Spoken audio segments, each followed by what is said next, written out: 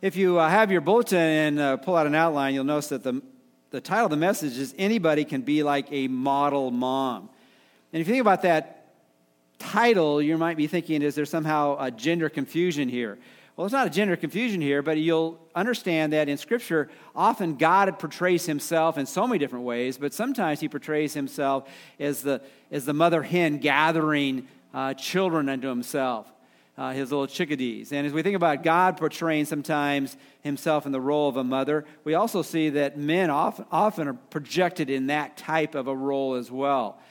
And the reality is that there are families in which the mother has to take on the father's role as well as the mother's role. And there's some times where the father has to take on the mother's role as well. And so we see that there's a place for all of us to take the strengths of both and seeing that there at times, if we're going to influence people in the right way, we need both the strength and the tenderness of both roles. And so I really, one of my goals today is for not only the ladies to be encouraged and to be challenged, to be all that God wants you to be as you have the role of being a mentor, either in the children that are still living in your home or the grandchildren that aren't far away, or even the children you come in contact with. And in fact, I want you all to sign up for Vacation Bible School and nursery duty and whatever else. But whenever you come in contact with children, whether it be in the fellowship center or just out in the community, is that God wants us to take on that role of at times really showing what God has for those who influence people in a positive way. But for the men, I want you to get in touch with your feminine side, or to put it another way, your godly mother side, that this is the role God has called all of us if we're going to be serious about influencing people in the most profound way possible. But as we think about having children or children in your life, you realize that it's a joy, but also is a challenge, and sometimes you get various feedbacks. I stole my wife's Mother's Day card from my daughter, who is celebrating her Mother's Day, her first Mother's Day, actually up in Lake Arrowhead with her husband, Scott's family. And so she sent a card, and we're going to be doing some other things later. But here is Cindy's card to my wife, Alice. My therapist says it's not all your fault, Mom. Trust me, it gets worse. Okay. Dad messed me up a bunch too. Happy Mother's Day. Now, what is delightful in this is obviously Cindy goes on and just praises her mom in so many different ways in the card, and saying, I was just joking, I know you like funny cards, whatever. And so she brought it all back. It's not all your fault, Mom. But the interesting thing in there, she never takes anything back about her dad messing her up. So I don't know what about that. So as we think about life, that there are times where we feel underappreciated. There are many times where we feel, I wonder if they realize all the stuff we do for others. And Theodore Roosevelt, who was a kind of man's man, he was the president with all the energy you could imagine in terms of going out and doing so many different things. This is what he wrote about mothers. When all is said and done, it is the mother, and the mother only, who is a better citizen than the soldier who fights for his country. The mother who does her part in rearing and training aright the boys and girls who are to be the men and women of the next generation. It is of greater use to the community and occupies, if she only would realize it, a more honorable as well as more important position than any man in it. She is more important by far than the successful statesman or businessman or artist or scientist. And so as we think about the role of the woman, the role of the mom, the mother in the home, it is of crucial impact in terms of what happens in the next generation. And as the role of a mom is never done, and the duties of a mom are never done when the children are in the home, but it's never done after that as well. You still make impact on the lives of those you've been with, whether actively or prayerfully, in trying to make them in all that God wants them to be. But as you think about that, you have to ask the question, well, what is it God wants me to do in the role of being a mother or a model mom? And again, I'm going to try to make that go full circle, where all of us, whether we gave birth to children or not, and one of the genders can't give birth to children, and whether you had a role where you never did bring birth to children, you're around children all the time. And children are still described children no matter what their age. Isn't it interesting? I've shared this with you before, but as you look at God describing the people in his family, other than in 1 John, I don't think he calls us too many other times that we're adults or we're parents. He calls us what? Children.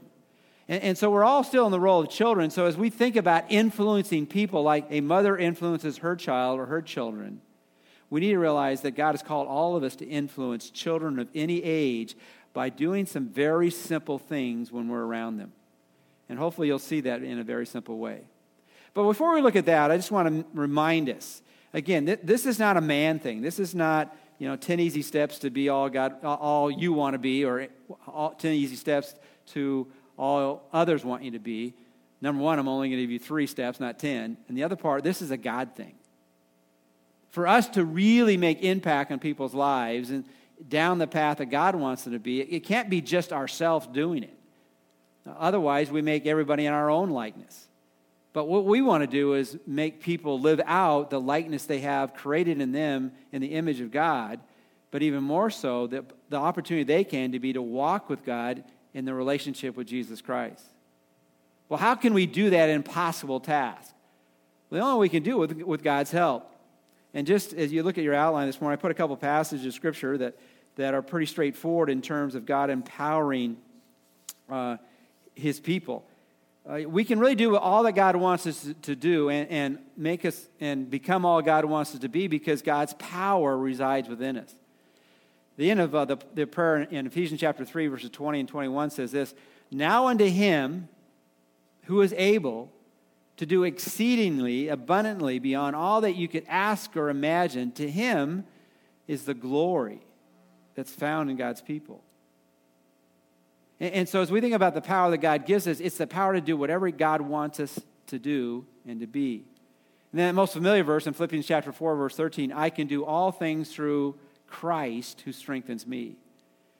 And that often when we think of strength, we think of or in a situation that we might want to apply Philippians 4:13, often you see that in athletic events. Someone will put on their helmet or on their shoes, and they're hoping that strength will allow them to score a touchdown or make a basket or hit a home run. He's not talking about that when you have the strength of God residing within you, you're like Superman. You can run faster than a bullet and jump over tall buildings with a single bound. He's not talking about that. He's talking about no matter what the circumstances you're in, as Paul was in prison, whether you have abundance or you're suffering need, you can be all that God wants you to be wherever you're at. And you can influence people in the direction God wants them to be influenced if you are resting in his power and in his strength. And since the challenge of influencing people, the challenge of being like a godly mother to others is so beyond us, we need to always recognize it only comes from the power and strength of God. Well, what would that look like if we were to become model mothers? And no one is a perfect mother. No one is a perfect model. But as we think about the job description, we've got to make it pretty clear or we'll miss it. Then I want to submit to you 3 things that are essential in being the mother or being the influence in someone else's life that is extremely strategic and necessary. In fact, I'm going to give you to you right up front, and so if you want to doze after I give you the 3 points, you do whatever you want to do. But what God wants us to be when we think about making an impact on other people, first of all, it begins this way. You need to extremely value people. Or the way I put it in the outline, how do we become the model person for another? By extremely valuing children. That's so important in the home. And then secondly, by truly loving children. And then thirdly, by faithfully guiding children. And we're going to look at some bullet points beyond that. But if you don't value children, if you don't love children, and you don't guide children, then you're not going to influence them in the way God wants you to influence them. You're not going to be the person God wants you to be. Fundamental and simple, but not easy. Well, what does it mean to extremely value children? And what I want to do is kind of begin by sharing you an familiar story. You go, an familiar story. What do you mean by that? Because I'll give you a name of a person. A few of you might know who this person is, but you'll know him after you'll know her actually after I describe her a little bit. I'm going to tell you about the life of Jochebed. Jochebed. You're thinking, Jochebed. New Testament, Old Testament. Doesn't sound like a New Testament name. Must be an Old Testament name. Who is Jochebed? Well, if you ever taught children, you might remember who Jochebed is, but Jochebed is the mother of Moses. But if you read the account, in fact, the passage that I put in here this morning, at least the main chapters, Exodus chapter 1 and 2, you'll find out that she's not named. We don't really find her name until Exodus chapter 6. So she is, maybe even by that picture, that she's not even named to begin with, is she is one of those humble mothers. She is living not to bring attraction to herself, but to her children. In fact, her children are more well-known than she herself. She is the mother of Aaron, and she's the mother of Miriam, and she's the mother of Moses. And sometimes when you look at people, you wonder, how did they become how they are? Well, often all you have to do is make a direct line to their mother, or to the greater influencer in their lives than anybody else. And that's what we have here. Jochebed was living in the time in which the people of Israel, God's children, had already come to Egypt, and they had been there for centuries, and they had prospered. When they were transferred from Canaan to Egypt, they were only 70 strong. But after many, many, many years, they had become very fruitful, and they had multiplied. They had become so prosperous that the Pharaoh who knew not Joseph, and you'll know the story if you ever watched the cartoon Prince of Thieves or the Ten Commandments, you'll know some of that story. Or actually read it out of the book. The book is much better than the movies. I want to let you know on that. But as they were prospering, God's people were prospering, it brought fear into the Pharaoh. And the Pharaoh said, we've got to do something with these people. They're becoming so strong, and it will be to our danger. And so what the Pharaoh thought, well, we'll just oppress them with more and more work that they have to do to serve me and to our country. But what happened is, as adversity was brought on the people of God, prosperity happened. They became stronger and more plentiful in the land.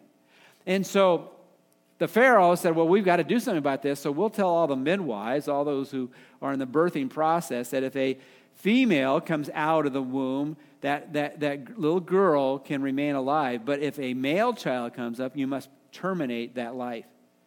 But the midwives feared God more than Pharaoh, and that ought to always be our banner of life as well. We ought to always fear God more than anyone else because we want to obey Him rather than because of our fear obeying someone else. They refused to take life out of the womb or when it was first brought out of the womb.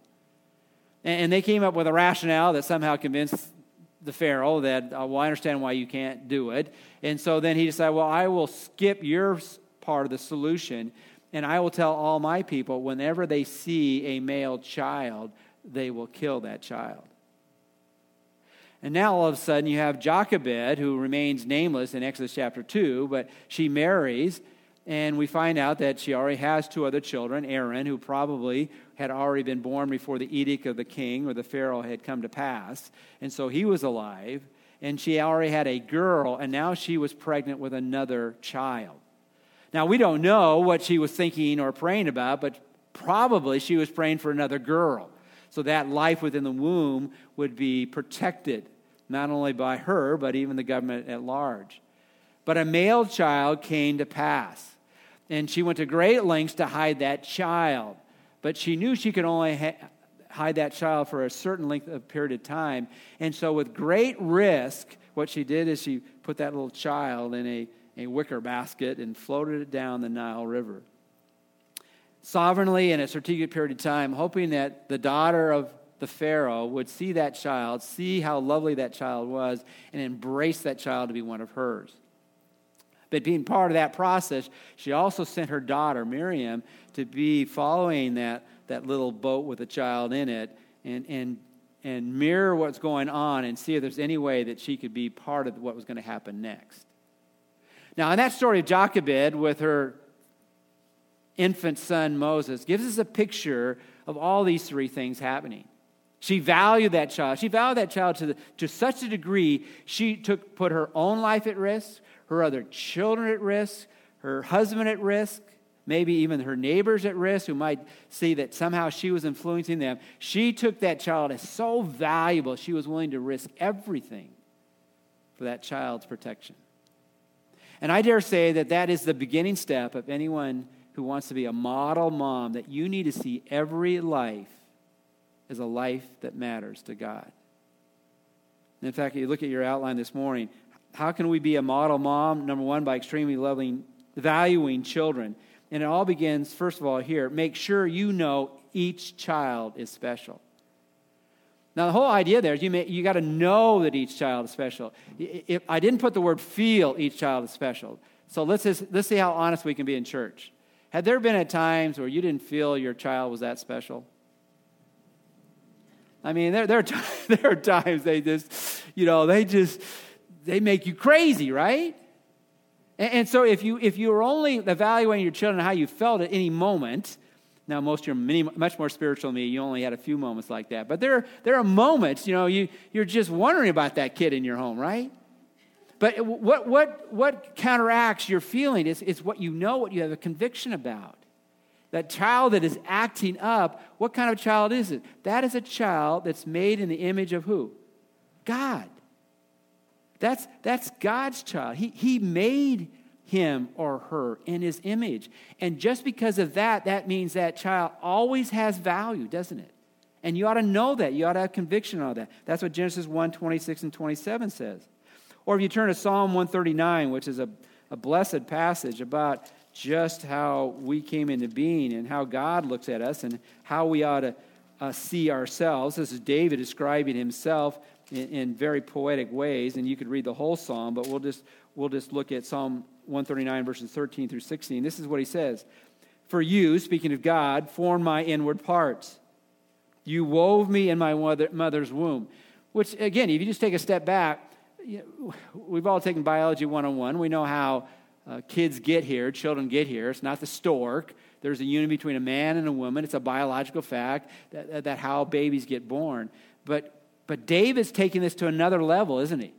He's saying it's not just biology. This is a spiritual, sovereign act of God.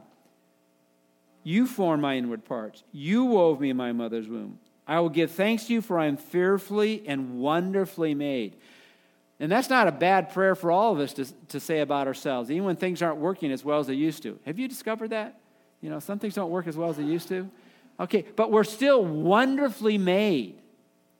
We're maybe wearing out here, but we're going to get even a newer body. We're going to get a new, better body when we get to heaven. Wonderful are your works, and my soul knows it very well. Which is an interesting description as also. It's one thing to know something, and it's another thing to know something very well, right? Where you're passionate about the truth of what you believe.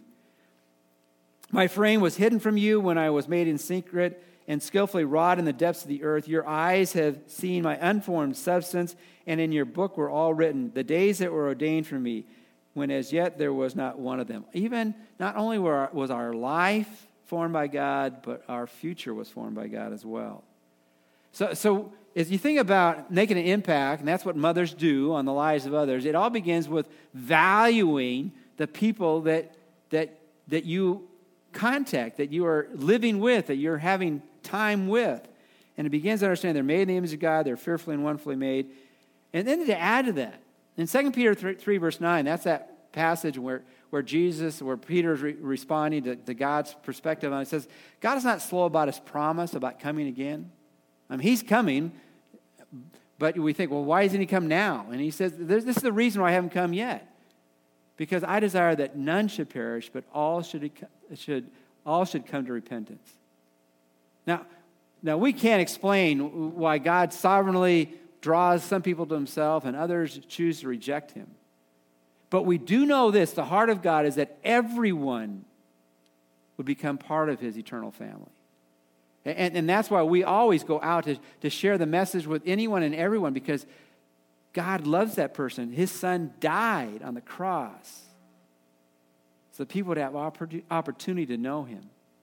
So there is no greater description of the value of someone to understand that God made him in their image and that God died for them through his son. So it all begins, if you're going to be the model mom, and then there's a role at times where we are to come alongside others like a mother caring for the needs of those in her responsibility. It begins with knowing that each child, each person has value. But if we left it there, then it would be only something, a thought in our own heart and our own mind. Because not only do we need to make sure you know that each child is special, or I know that each child is special, we need to make sure each child knows that they are special. There's a verse in Proverbs 27:6. Better is open rebuke than love that is concealed. And we'll see the love section in a second. But how special do your children know they are to you? Turn your Bibles to Mark chapter 10. In Mark chapter 10, we have one of the stories of the disciples messing up again. And sometimes we are not the best advertisement for Jesus because we just don't get it. And they didn't get it there, and oftentimes we don't get it today as well. And that's our challenge, to live out what is really true and to do and to be what God wants us to be. But in Mark chapter 10, we have Jesus doing something that just shocked his disciples. And it sounds why were they shocked, but that's the way they were. Mark chapter 10, verse 13. And they were bringing children to him. This is the crowd around the disciples and Jesus, so that he might touch them. But the disciples rebuked them. Now, that's an interesting description of the disciples. Here's Jesus reaching out and caring for children in an expressive way by just touching them, hugging them, giving them blessings. And the disciples took this opportunity to say, we're going to reverse roles right now, Jesus. You normally are the teacher, but we're going to be the teacher. We're going to tell, you're usually correcting us, we're going to correct you. You are not valuing what is really important. But when Jesus saw this, he was indignant and said to them, permit the children to come to me. Do not hinder them, for the kingdom of God belongs to such as these. Goes on and says, truly I say to you, whoever does not receive the kingdom of God like a child will not enter it at all. And he took them in his arms, and he began blessing them, laying his hands on them. Now, we know that Jesus valued everyone. He knew that everyone on this planet was made in the image of God. He knew that he was about to die on behalf of the world. But somehow the disciples didn't get that.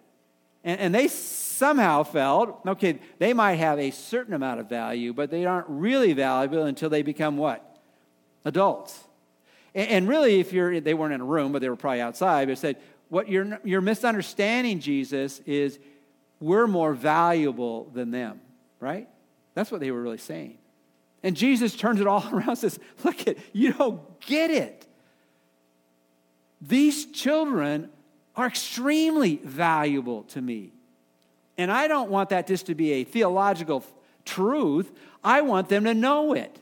And so I'm going to rebuke you, and I'm going to gather them around me, and I'm going to tell you, unless you become like one of them again, you have no part of my kingdom. Now, I dare say that every single one of those children that were there on that day knew that they were special. They had tremendous value in Jesus' heart. So what we have to do is step back and say, well, the people in my life, I know that they are special, but do they know that they are special to me? That's the challenge for all of us, to make sure that our love is not concealed, but it's expressed. So where does it begin? And again, this is a very simple message. It's all about valuing, loving, and guiding. It begins and continues, and that's the key thing. It continues to be the challenge for us, is to value the people in our life, no matter what their age is. It doesn't really matter in age. But if there are some rugrats around you, if there's some people in between rugrats and being much older than that, you need and I need to express value to them because we're convinced they have value. We could go on historically and in a contemporary way where that's not true today. There are countries in which they limit how many children you can have. They also limit what the sex of that child can be. And if a certain sex comes out, you don't keep that child.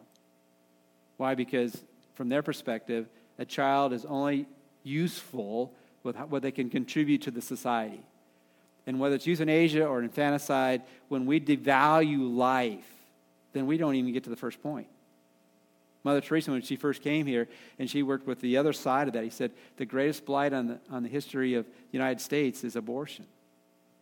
Because what does it say? What does it say is that the life within the womb is not important.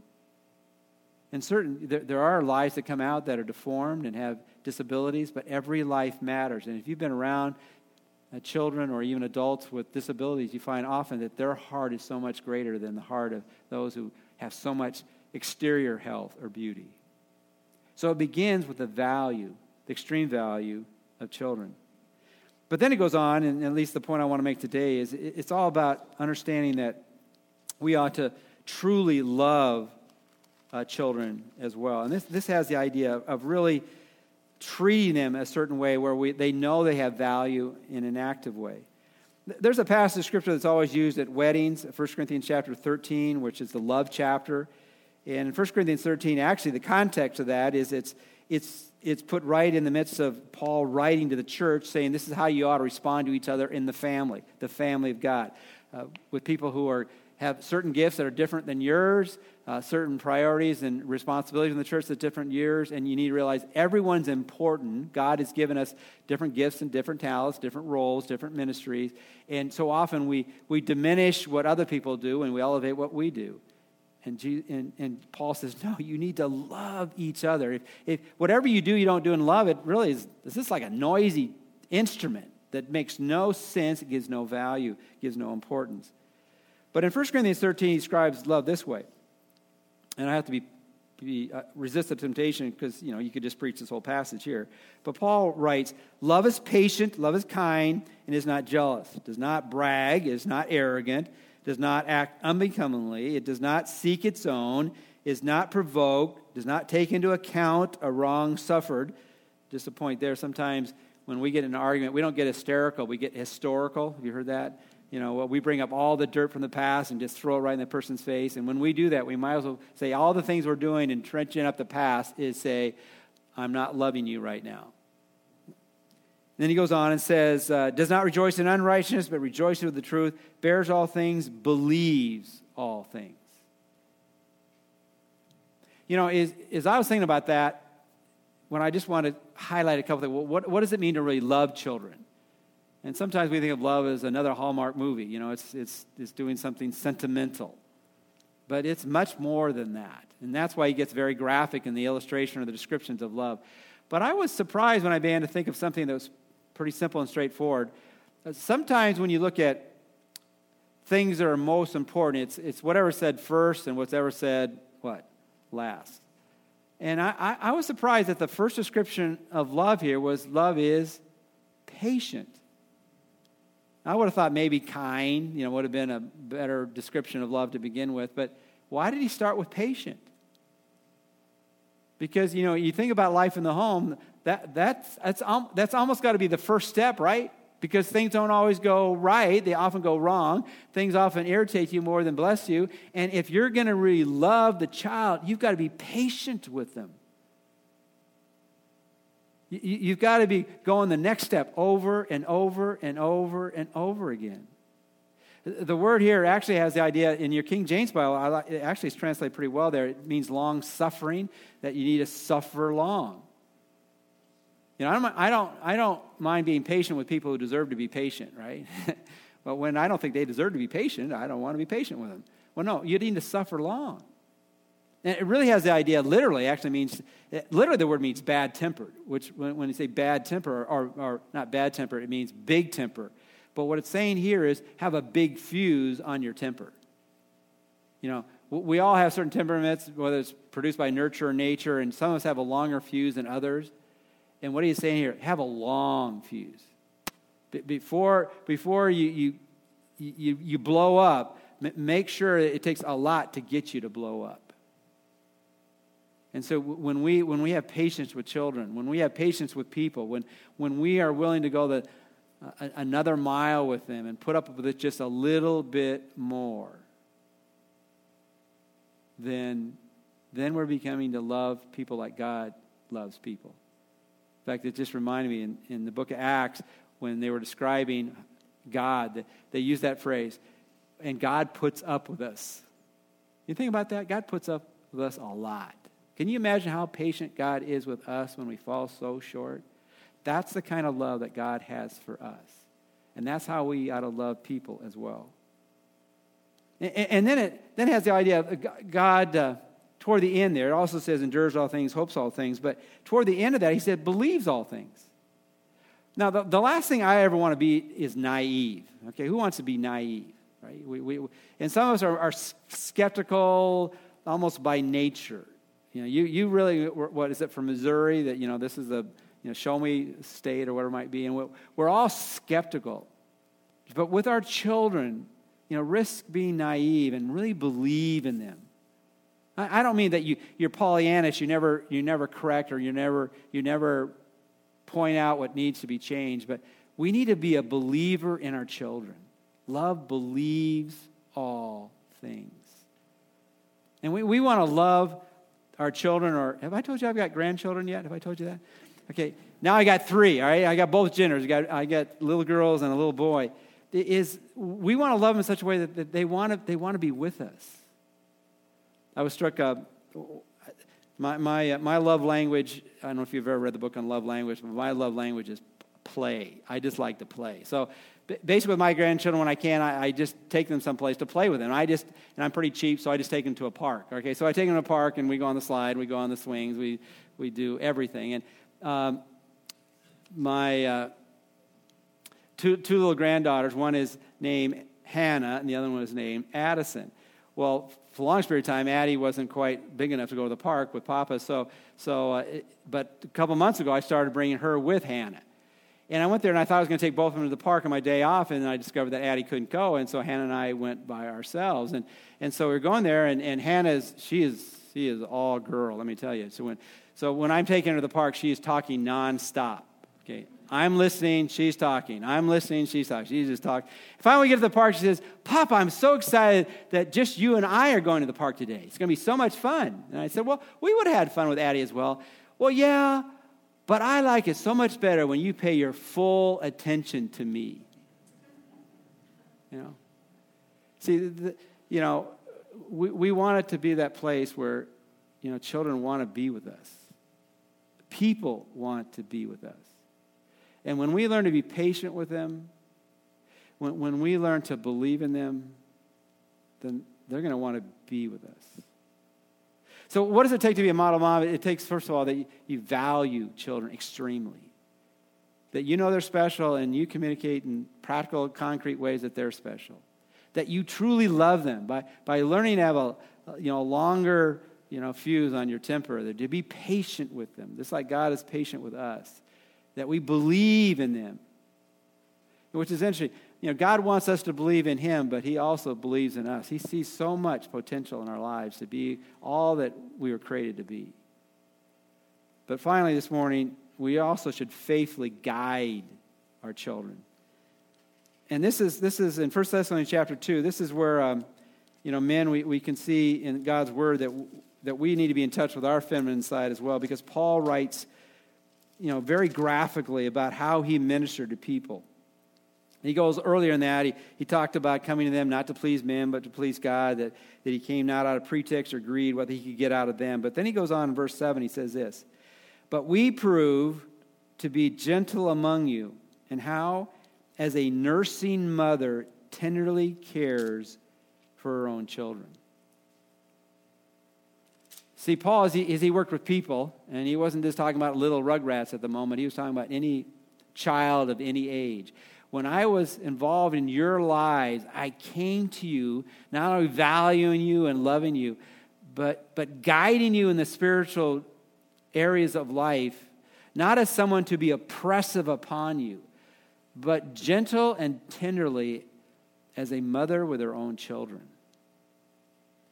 And so as we think about how do we become like a model mom, whether we're in the direct role of a mother or not, whether it's in a spiritual mentoring perspective or just being a good friend or being a good family member or being involved in people's lives in a meaningful ways, we want to take the picture not only of a great leader, a great teacher, and we think of Jesus as that as well, but we need to think that our role in the lives of other people is like a nursing mom to others.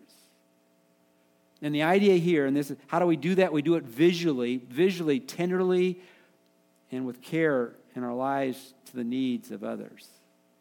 You know, Moses is called the meekest man and the most humble man in all of Scripture. And we had a debate about that in one of our Wednesday Bible studies this past week. Peter, but anyway, we won't mention names. But as we think about Moses being a humble man, it's interesting in Numbers chapter 11, as he actually prays a prayer coming back to God, and he's so overwhelmed by that task that he has to lead 2.5 million stiff-necked people out of the wilderness into the promised land. He says, God, well, did I birth them? Am I the mother of these 2.5 million, children of Israel? And the answer to that, of course, is what? No. Did I bring him? Was I to be their wet nurse?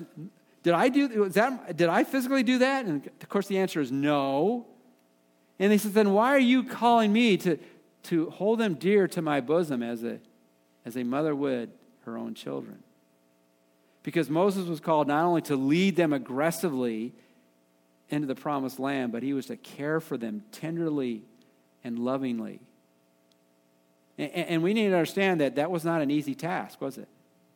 Because they were always complaining about what they didn't have and what they used to have in Egypt. And when they couldn't complain to God, they complained to who? They complained to Moses. But God had him in that role to show that he was to guide them forcibly and directly, but also carefully and tenderly. And we need to do that visually with the people, concretely in practical lifestyle. But we're also do that verbally. Paul goes on, and as he describes himself as a nursing mother to his own children, he says this, having so fond an affection for you, we were well pleased to impart to you not only the gospel of God, but also our own lives, because you have become very dear to us. For you recall, brethren, our labor and hardship, how working night and day, so as not to be a burden to any of you, we proclaim to you the gospel of God. So he not only lived it, he spoke it. And we all know that if somehow we take on the role with other people, well, don't do what I say, don't do what I do, but do what I say. How far is that going to go? Now, we need to say it, but we need to do it. We don't want to ask anybody to do something we're not willing to do as well. And that's how we guide people. So as you think about the role of a model mom, a model mom is a role that everyone should have if you want to make a positive influence on somebody else. The mother has a strategic role with her own children, but all of us influence people. And we influence people by showing them value, by loving them, and by guiding them. Guiding them verbally and by setting an example in which they want to follow and be like the direction we're going. Is this going to be an easy task? It's an impossible task. But that's where God's power and strength flows through God's children to be what God wants them to be. I just happened to be in the Daily Bread this week, and it was interesting the impact and the imprint that a mother must have had on one of her children who died young in life. I was reading the story about Ligon Stevens and her brother Nick, who were just passionate mountain climbers. They had climbed the tallest mountains in the continental United States. They'd probably gone globally and done that as well. And they were just doing a mountain climb in Colorado, and when all of a sudden there was an avalanche that just overwhelmed them. Ligon's brother, Nick, was seriously injured but lived, but her life was taken. And her brother was pretty distraught, and her family was distraught, but they found in one of her diaries these words, I am a work of art signed by God, but he's not done. I have on me the fingerprint of God. Never will there be another person like me. I have a job to do in this life that no other can do. Now, her life was not long here on earth, but it lasts for eternity in heaven. And when she left, the reason that she makes an imprint on the people's lives or heard her story, reads about her story, is because she recognized that she had great value. How did she come to know that she had the fingerprint of God on her life? I don't know the history of that, but someone became like a mom to her, if not her own mom, that influenced her to the point where she had that conviction that she was not some accident. She was not just some random person that was living, but she had on her written the fingerprint of God. You are important, and you have something to do. And as we think about what God wants us to do as we celebrate Mothers today, we want to celebrate those who are making positive influences on others. And we want to be that same kind of people. When we look at a child, whatever their age is, that we see them with a great value, that God's imprinted on their life, like the fingerprint of God, that means that you are special. In my plan, I have something special for you to do, and I want you to pursue it. We want to express love to people by being patient and believing in them. We want to guide them. We want to guide them by setting the example and then speaking the words of truth to them. And sometimes that is the words of correction. Not only is better is open rebuke than love is concealed, but that next verse says this, that faithful are the wounds of a friend, but deceitful are the kisses of the enemy. We can flatter people, we can say all kinds of nice things to them, but we've never correct that which needs to be corrected. We're not really loving them or valuing them or guiding them. Jesus came as the path, and that's why in that so familiar of words where Jesus said, I am the way, the truth, and the life. No one comes to the Father but through me. We direct people to Jesus, and then we influence them in ways that will last for eternity.